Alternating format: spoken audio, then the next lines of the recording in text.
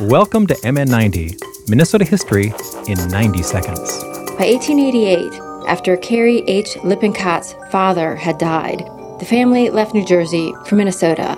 They settled in Minneapolis, and suddenly Carrie Lippincott, still in her 20s, had a mother, sister, and brother-in-law to support. She went to seed, literally. W. Atlee Burpee, with his Burpee Seed Catalog, had proved seeds were big business.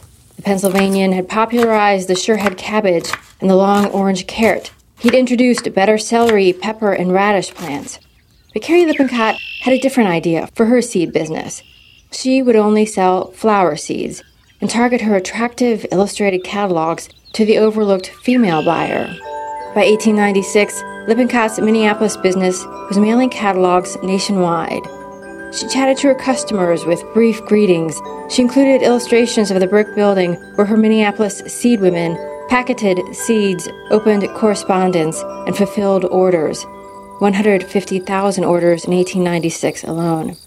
By then, Carrie H. Lippincott had become the pioneer seedswoman, the first woman to own and operate a seed business in America. MN90 is produced by Ampers, diverse radio for Minnesota's communities.